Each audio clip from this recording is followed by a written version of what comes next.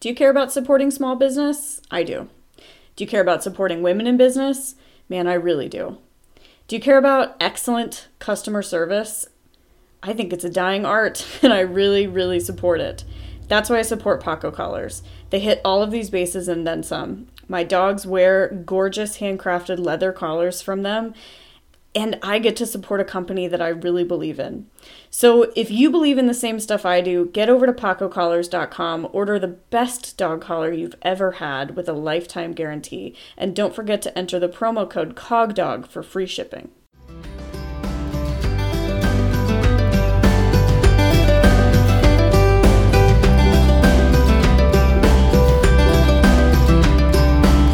Hey there, dog people of the internet. It's me, Sarah Strumming of The Cognitive Canine, and this is Cog Dog Radio, a podcast about all things dog sports and dog training. Join me as I explore my cases and considerations regarding the behavior of the dogs we live and play with. I hope you enjoy it.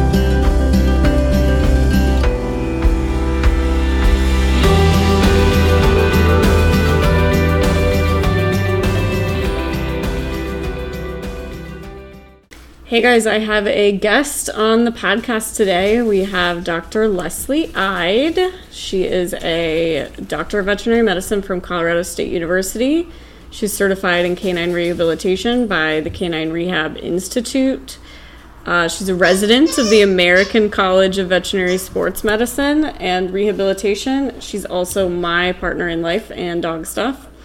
She's a teacher for Fenzi Dog Sports Academy, like myself. She also teaches for an online school called Camp Their Canine, based out of Wales, and also her own platform, which is called The Total Canine.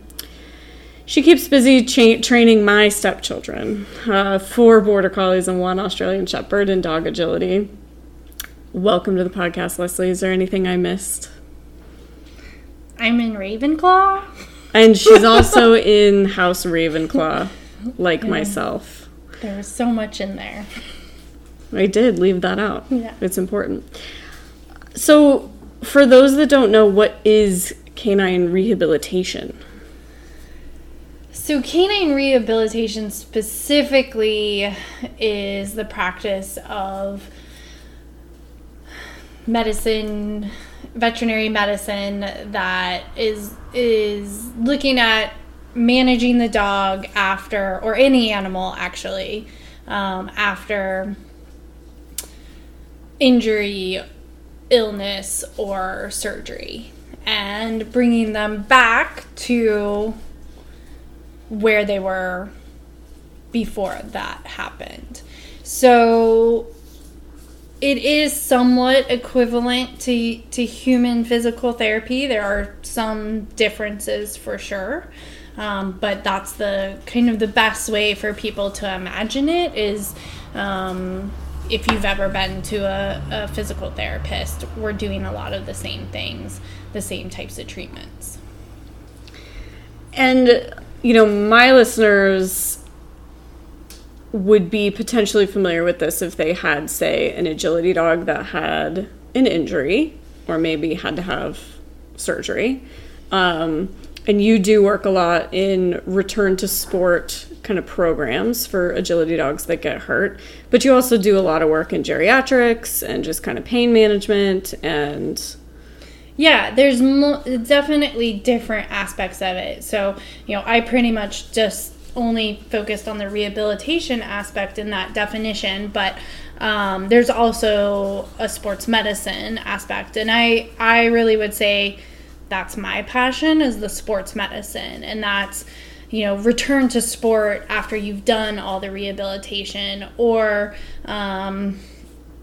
maintaining the dog for sport, or, really looking at what it takes for them to be able to participate in their chosen sport or work, and keeping them healthy and ready to go with all of that. And would you say that kind of not all professionals in the field, like people focus in different areas, and sports medicine is kind of your special interest area? You really like preparing dogs for sport as well as returning dogs to sport. Yeah, exactly. So kind of like veterinary medicine in general, where there's all kinds of different specialties, And even general practice vets have things that they really are passionate about, but they do everything. I think you can say rehab and sports medicine is similar in that, there's probably a few big categories. So, rehabilitation being really dealing with the dog after injury, illness, or surgery, and really kind of getting them back to being a functional pet, versus sports medicine, which I think of, again, more for the sporting and working dogs and keeping them at the level that they're currently at, or helping them return to that level after some kind of injury. But then you can, even say like pain management is a specialty within rehab and sports medicine as well. There are definitely rehab vets that all they want to do is focus on pain management, especially, like geriatrics, like you said, or arthritis type pain management. So, and there's definitely a lot of, I think, advances in just, to me, that area. Pain management to me is one of the more interesting areas, and I think some of that has to do with my own medical history, but there's just a night and day difference in pain management between like veterinarian A and veterinarian B. Like there's an enormous just field of study there, so I think that's really important too for people to know. Yeah, especially pain management, like you're saying, because it is such a new field and growing field, that a lot of times it does take someone with that special interest in it to keep up to date with all the new findings and new options. And so that's kind of, I think right now there's kind of two categories of veterinarians that really focus on pain management, and I would say that's the rehab vets. It's definitely part of our curriculum, but it also, of course, anesthesiologists. Right. I was gonna say anybody involved in surgery. Yeah.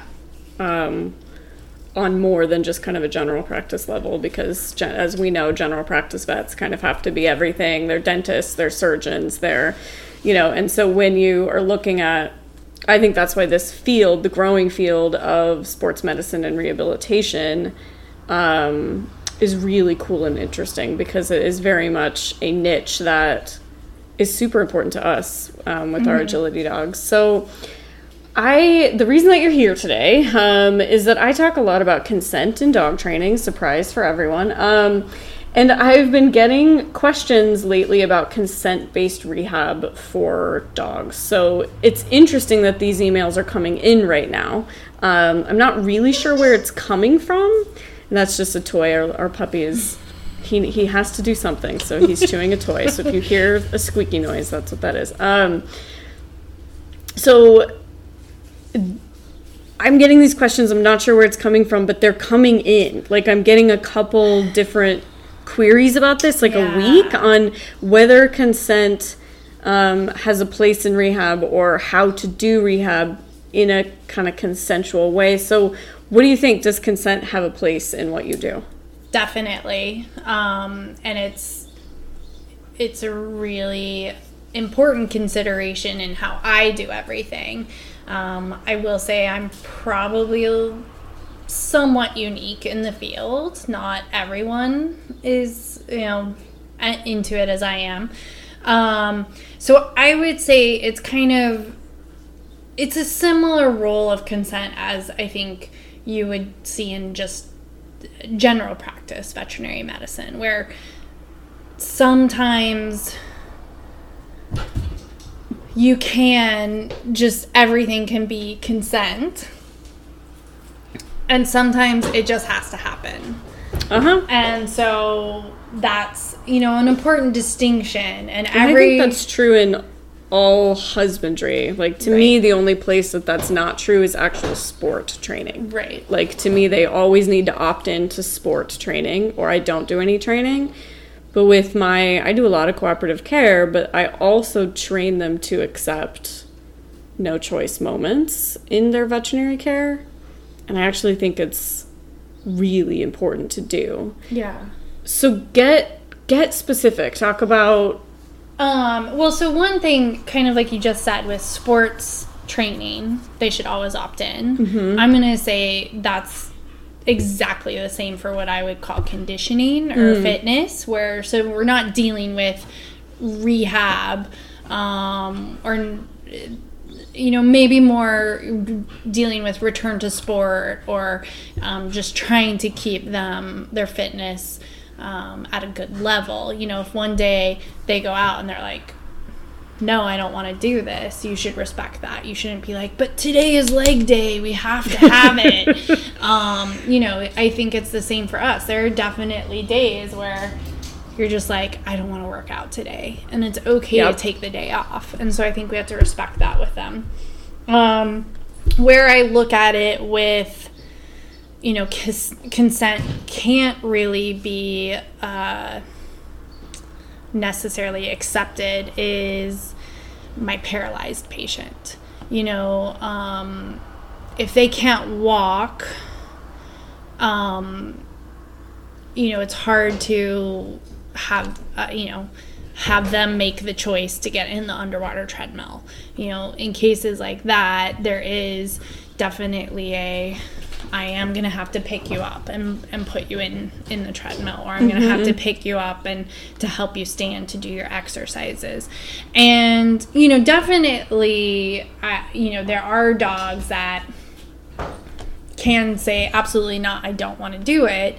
But then you have to have a real heart-to-heart with the owner if they're saying that, because the paralyzed dog's kind of almost like that emergency situation of, if we don't do this, the chances of them getting better goes down. Because there's a big difference between conditioning for sport and then trying to help a dog actually just function again in daily life, right? Yeah.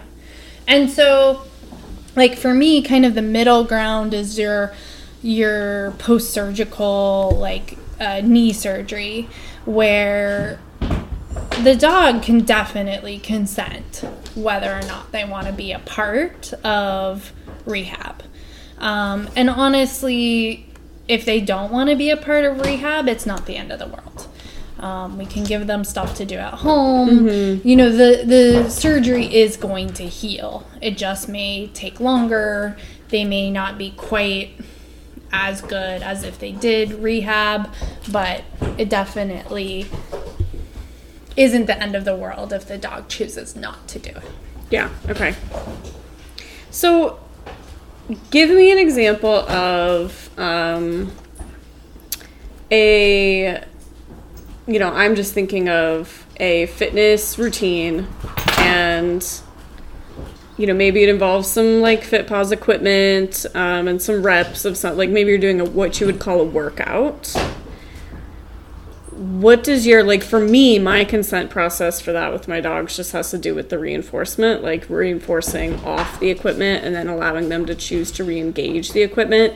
Is that the same kind of thing for you, or do you look at consent differently for different clients? Yeah, so definitely in that kind of situation, yes, consent to me is the dog is actively engaging. They are comfortable themselves getting on the equipment. There's no coercion or picking them up to get on equipment, that kind of thing. They're willing participants. Again, there's kind of a blurry line with rehab patients. Again, depending on their physical ability, we may have to help them out a little bit more. Okay. So we may have to be a little bit more hands-on, but still trying to get them to do it as much as possible on their own, of their own choice. And so I guess it's a little different. Like, especially in the clinic, I'm not going into specifics of, like, asking them, the humans? Or asking the dog. Okay. Like a start button. Like a start button behavior of, like, okay, I'm watching their behavior, their mannerisms, their willingness to work for the food. Because a lot of these dogs, even though they might be agility dogs or they might not, they're not actually trained. Like, they're not clicker trained. They're not, like, they may not have any concept that they have a choice in this scenario. Yeah. So you are looking for those more subtle engagements from them to know if they're comfortable or not. I would think that would have some value as far as the dog, you not making the dog do too many reps. And one of the things that you had talked about, that I've heard you talk about, is, let's say you're doing reps of like sit to stand, before you get longer latency on that, like you ask for the stand and the dog thinks about it before standing. Like, before you even get there, you're looking for the form to change. So if the form starts to change, maybe gets a little bit sloppy, maybe they're, hanging their leg out on the sit or something like that, that's when you give them a break rather than waiting for them to full on quit. Exactly. Yeah. So a lot of times it's up to us, or myself and my coworkers, to watch how the dog is moving, what they look like. Again, those subtle signs, and choosing for them that it's time to stop. Because especially a dog that is really into training, because a lot of exercises, Iggy is starving, right? Like, she wants the food, so she will keep going way past the fatigue. Yeah, and to the dogs, it's not, they don't see it as exercise, right? They're just they see it as tricks. And tricks and stuff. And so they'll keep trying things for the food as long as it's there. And so, so even those dogs that are totally 100% willing participants, sometimes we have to step in and say, okay, that's enough. We're losing form. We're not actually getting what we want out of it. So it's really important to pay attention to that when you're doing the exercises. I think, to me, kind of, when I first heard this topic, when you first told me, like, everyone wants to talk about consent in rehab, the first thing that popped into my head was definitely this trend to do a lot of hands-on physical manipulation to the dog in rehab, and I'm not a fan of that. And what I mean by that is, like, so for me, I will use equipment. Like, if I need to get the weight shifted to the back legs, and then I want the dog to only walk using the back legs, I'm going to use a peanut for that. I'm going to ask them to put their front legs on the peanut and roll the peanut forward while they walk. Versus there are definitely other vets who, instead of doing that, because they don't want to take the time to make sure the dog is comfortable with the peanut, or maybe they don't even have a peanut. I mean, there's lots of different reasons why they may choose to do it differently. But their solution is to just pick up the dog's front legs and then hold the front legs and walk them in such a way that, the dogs have to walk along with them. Yeah. And I have a hard time with that in dogs. I don't think that's fair for the dogs. And that's my type of consent. So for me, I may want that exercise. And if the dog puts its front paws on the peanut, and I start to roll the peanut to ask them to walk with it, and they jump off, that may be them telling me they're not ready for that exercise yet. But if I've grabbed their front legs and I'm holding their front legs and making them walk with me, I'm not really giving them that option to say this is too hard. And the only way I'm going to necessarily know it was too hard for them is after the fact, when they're really sore and they, maybe limp a little more.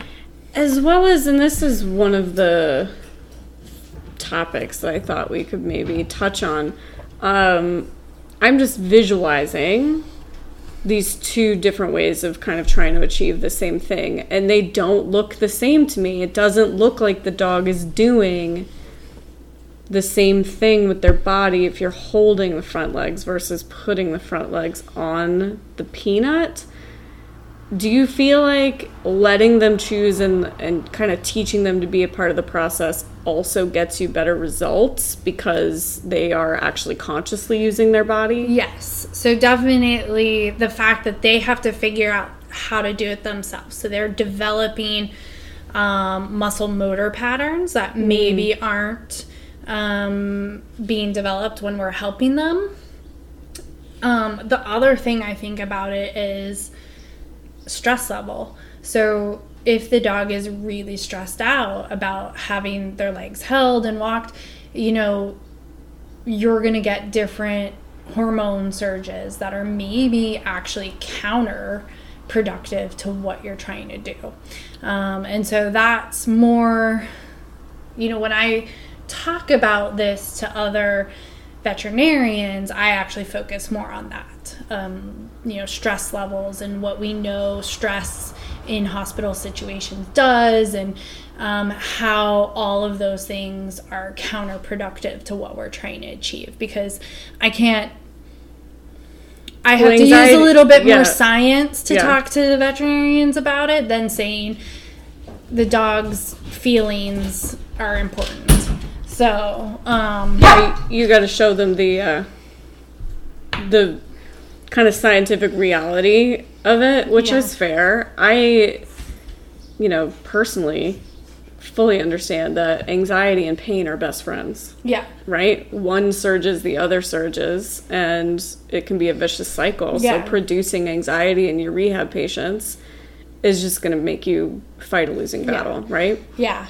One of the things I also notice a lot, and this may also be where it's coming from, these questions, is there are quite a few programs out there for veterinarians to send home exercises. And they have pictures or videos of the exercise, and you can, you know, it's supposed to be this nice, convenient tool. And I've looked at a couple of them, and I just can't use them because none of the dogs look happy. Everything I see, you know, the dog, just their body language is it's not they're upset for the client, but none of them. And I'm like, every one of my patients looks happier than this, and you know, and they're coming into a clinic, and I want to show examples of the dogs being happy about doing it, you know, having happier faces and liking what they are doing for their rehab. So the underwater treadmill is something that you use really pretty frequently. Yeah. And it's something that I've seen a lot of people kind of mention that there's no way they could get their dogs in that willingly, and that they would have to force them, and that they would hate it, and blah, blah, blah. So what's your way around that? Where's your choice? Because I know you put your dogs in the underwater treadmill frequently. If it's for conditioning, just like the other things we were talking about, you want it to be a choice. So do you teach choice-based treadmill, and where do you draw the line as far as, and now I'm going to lead you into the treadmill by the collar, and then the door closes behind you, and now you're in? So number one, I always, when I'm recommending underwater treadmill, I pretty much always have an option if the dog hates it, doesn't want to get in. It's a great tool. Is it necessary for everything? It's not a vital tool. No. Yeah, okay. Can you do rehab without the underwater treadmill? Yes. I actually, in Colorado, had a great business without an underwater treadmill because I did mobile rehab and went to people's houses. And most of my patients were post-op TPLOs and didn't use an underwater treadmill for any of their rehab. When today, since you do have access to it, you put your post-op TPLOs in the treadmill. Yeah. But I don't force them into it.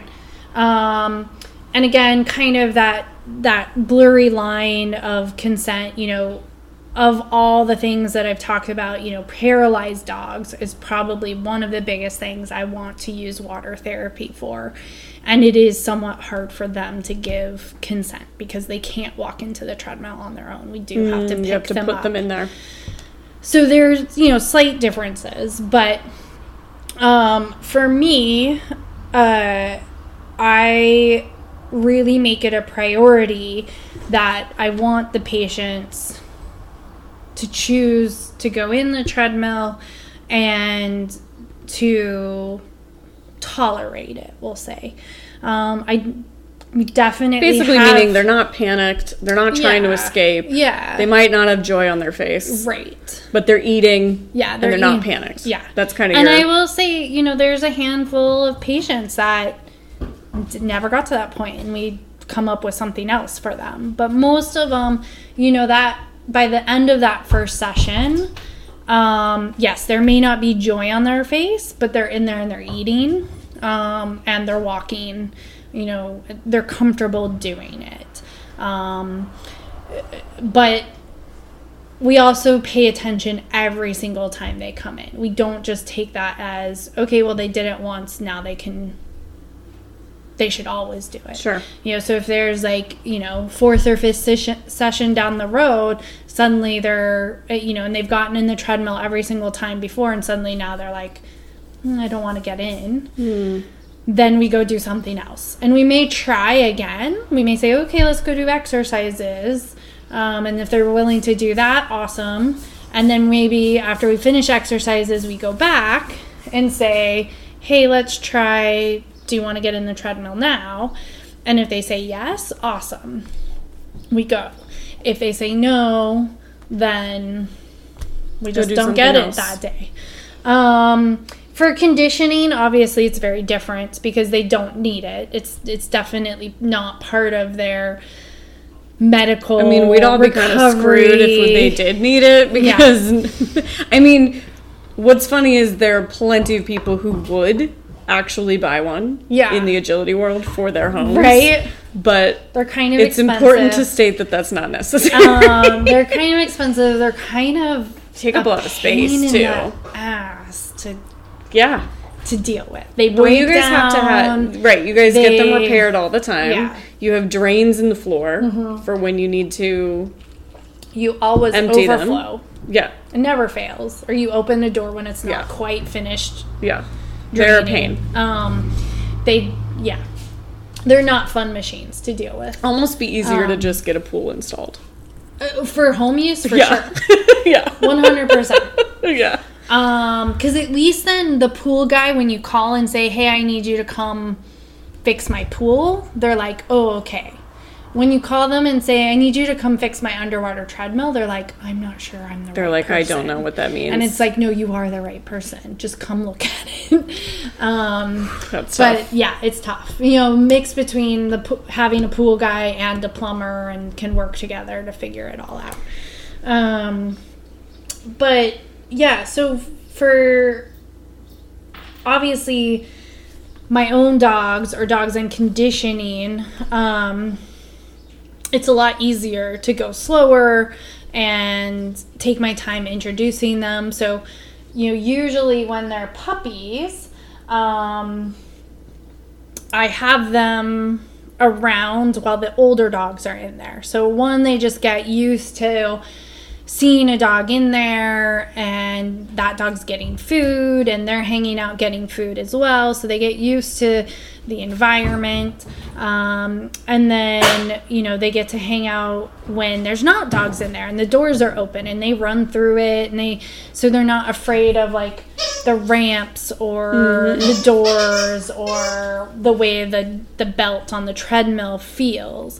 And so by the time I'm ready to actually put them in the treadmill and use it as exercise, they're already very comfortable with the environment and kind of what happened. The noise, that's a big thing. So they're very, very noisy, and a lot of dogs are fine with everything. That could be the scary part, until the noise starts, and then they're like, nope, I don't like this. And it's just kind of a mechanical noise. It's not startling, but it's loud. Water, because the water has to fill and drain, and it's a lot of water.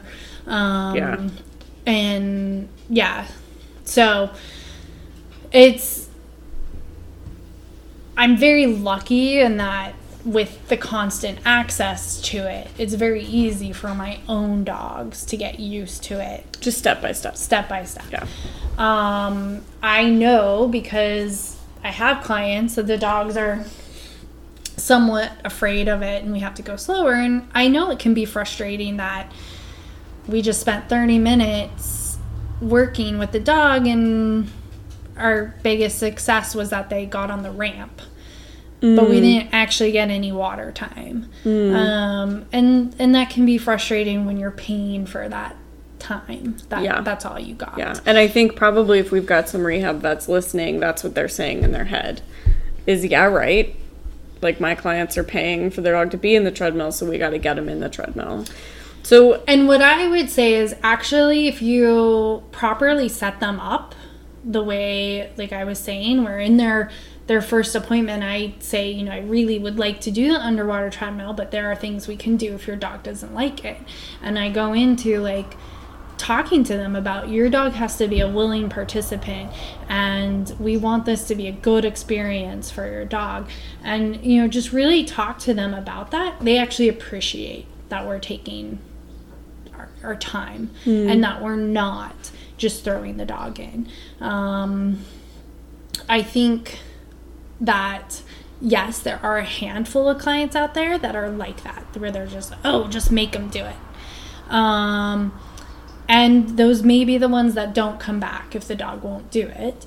But I think more often than not, when those people show up and we explain why we want to give the dog the choice, they actually start to turn around their thinking and they actually appreciate it more, and it carries over into other aspects of their dog's life of giving their dog choice to do things. Yeah, so just kind of a bigger picture ripple on that too. And I think, rehab clientele is a cut above a lot of general practice clientele too. Like these are already the above and beyond kind of owners if they are going to go to the trouble of rehab. So it's probably not too much to ask, especially if you tell them it's going to be efficient, we're going to get it done, or we're going to move on to something else. Like we're not going to spend a 6-week package trying to get your dog in the treadmill. That's not going to happen. Yeah. And that's one really nice thing with rehab is I have lots of tools. And it's very easy for me to try something else. If a dog tells me I don't like this, or to say, okay, they've had enough today. Next time, hopefully they'll start off more comfortable and already familiar with everything, and we'll be able to add it in next time. Yeah, it's like, in other forms of veterinary medicine, you don't have those kinds of options. Like there's pretty much only one way to give a rabies vaccine. Yeah. Right? Like you got to poke the dog with a needle to get them vaccinated. And while you could use less restraint and try to make it a comfortable experience for them, at the end of the day, you still have to poke them with a needle. Whereas in rehab, if our goal is, return the dog to going on his evening walk without limping, you have so many different pathways that you can take towards that end goal, which I think is really cool. Yeah. Which is like training, too. That's what I like about behavior work, too, is that as long as we are clear on our end goal, and we're both kind of clear on the commitment to the end goal, we can take several different paths to get there. And that's definitely, that's part of why I think, love rehab and sports medicine. Obviously I'm really into dog sports, but also so much of it is a behavior component, which was really what my first passion was to even go to vet school. Was I wanted to do behavior. And now I get to take a lot of my behavior background and apply that in rehab and sports medicine, and know that there are multiple different ways to get a dog to do something, and there's multiple different ways to treat them to get to the goal, the end goal. And usually consent can be a big part of it. Yes. Yeah. I would say it's maybe like, again, like 80% of my clients, it's the dogs are willing and willing participants. Yeah, consent willing participants with everything. There's a small handful, like I said, where, they're maybe not walking or that kind of thing going on, where we can't necessarily use all the same standards that we look for in other dogs, but we can still try to at least read their facial body language to know whether or not they're okay with what we're doing.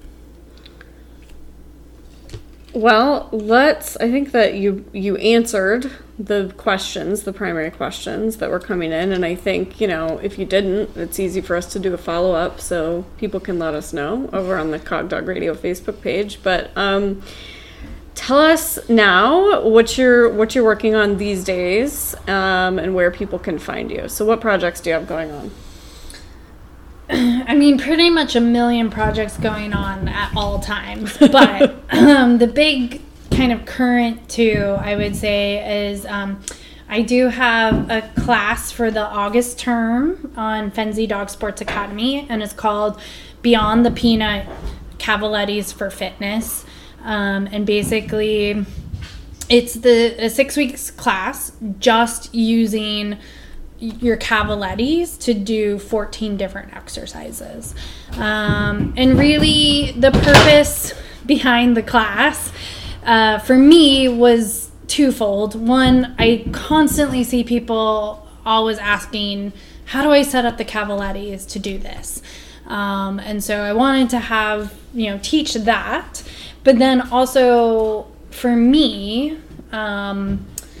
being the pragmatic person that I am, it always really frustrated me to buy some piece of equipment and only have one thing to do for it. Totally. So my other thought was go to the trouble to set it up. Right. And so I was like, okay, so what other exercises can you do with this equipment? So there's 14 exercises over the 6 weeks. And then the other thing I have going on currently is a membership group called Fitform Lifestyles.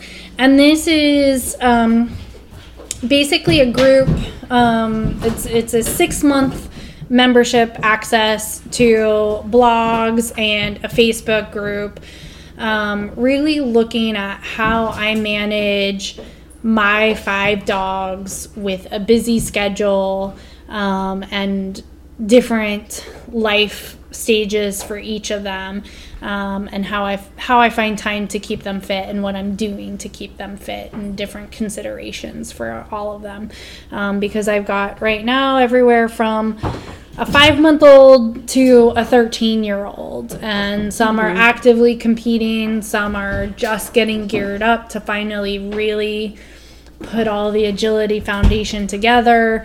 So I'm doing that through my website, thetotalcanine.net.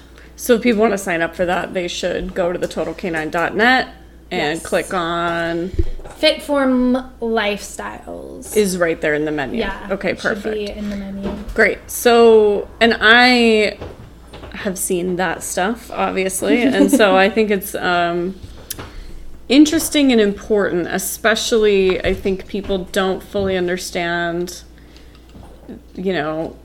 how different your approach probably should be based on the age of the dog, the stage of competitive career of the dog. You've also got an aging competitor. So like Stig's not anywhere near ready to retire, but he needs adjustments made to his kind of routine to stay sound while you keep competing with him. Yeah. And Watson, for you guys that did Puppy Elementary, Watson is part of it. How old is Watson? A year and a half? He's a year and a half. Yeah, so Wattie's a year and a half now, and in his agility training. So he's definitely in there. And then Wild Child Finnick is 5 months old and will be, I'm sure, a huge part of it as you go. And yeah, the Cavaletti course on Fenzi. So you guys, the registration for that is open right now, and it's FenziDogSportsAcademy.com. Registration class actually starts August 1st, so you haven't missed anything yet if you want to go jump in on that. Gold spots are full, yeah? Gold spots are full. There's still plenty of silver spots and, of course, bronze. Bronze is unlimited. And, yeah, for those of you, silver is a great place to jump in and ask questions, especially if you feel like you have a dog that might need modifications. So I know I have one person who signed up for silver that has a puppy because I said specifically some of the exercises might need to be modified for a puppy, so that's a good place. Also, if you have a dog maybe recovering from an injury or is older or something like that, silver would be a good spot to be able to ask about modifications.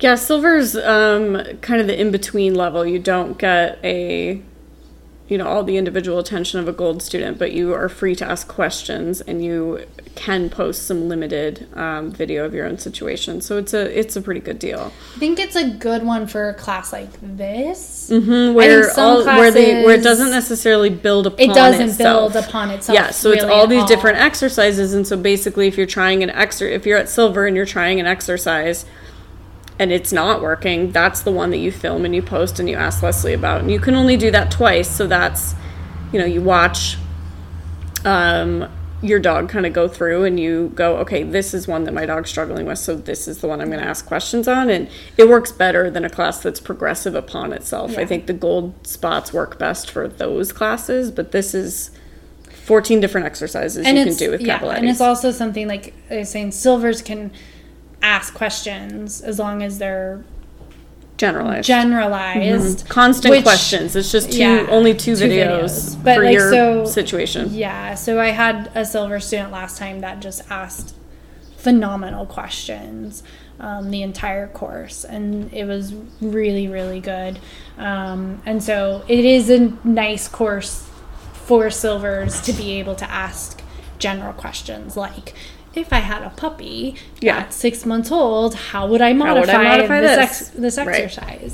So, yeah, and the quality certainly of gold and silver students is something that affects your course always. It doesn't affect the material that you post, but if you're going to be an active bronze student that's following along, it affects your experience, and the quality of your gold spots is pretty high. Yeah. It's pretty good group of gold students in there. So, all right, you mentioned your website, which is thetotalcanine.net, but can people follow you on social media as well? Yeah, I'm on Facebook and Instagram. That's probably my two most active, although technically I'm on Twitter as well.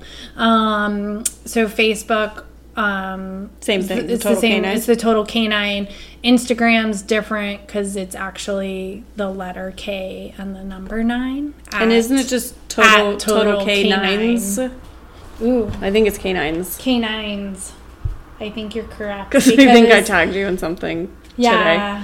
Because I think Total K9 was taken. So it's Total. So it's Total K9S. Yes. On Instagram. Way to make it complicated. Yeah. Okay. All right. It is linked to Facebook. So if you find me on Facebook, you can probably find me on Instagram. Probably. All right. Thank you, Leslie, for talking to us about this. Everybody, if you still have questions for Leslie, get over on the Cogdog Radio Facebook page and post them there. If there are enough of them, we'll do a follow-up. And if not, Leslie or I will just kind of jump in and answer them.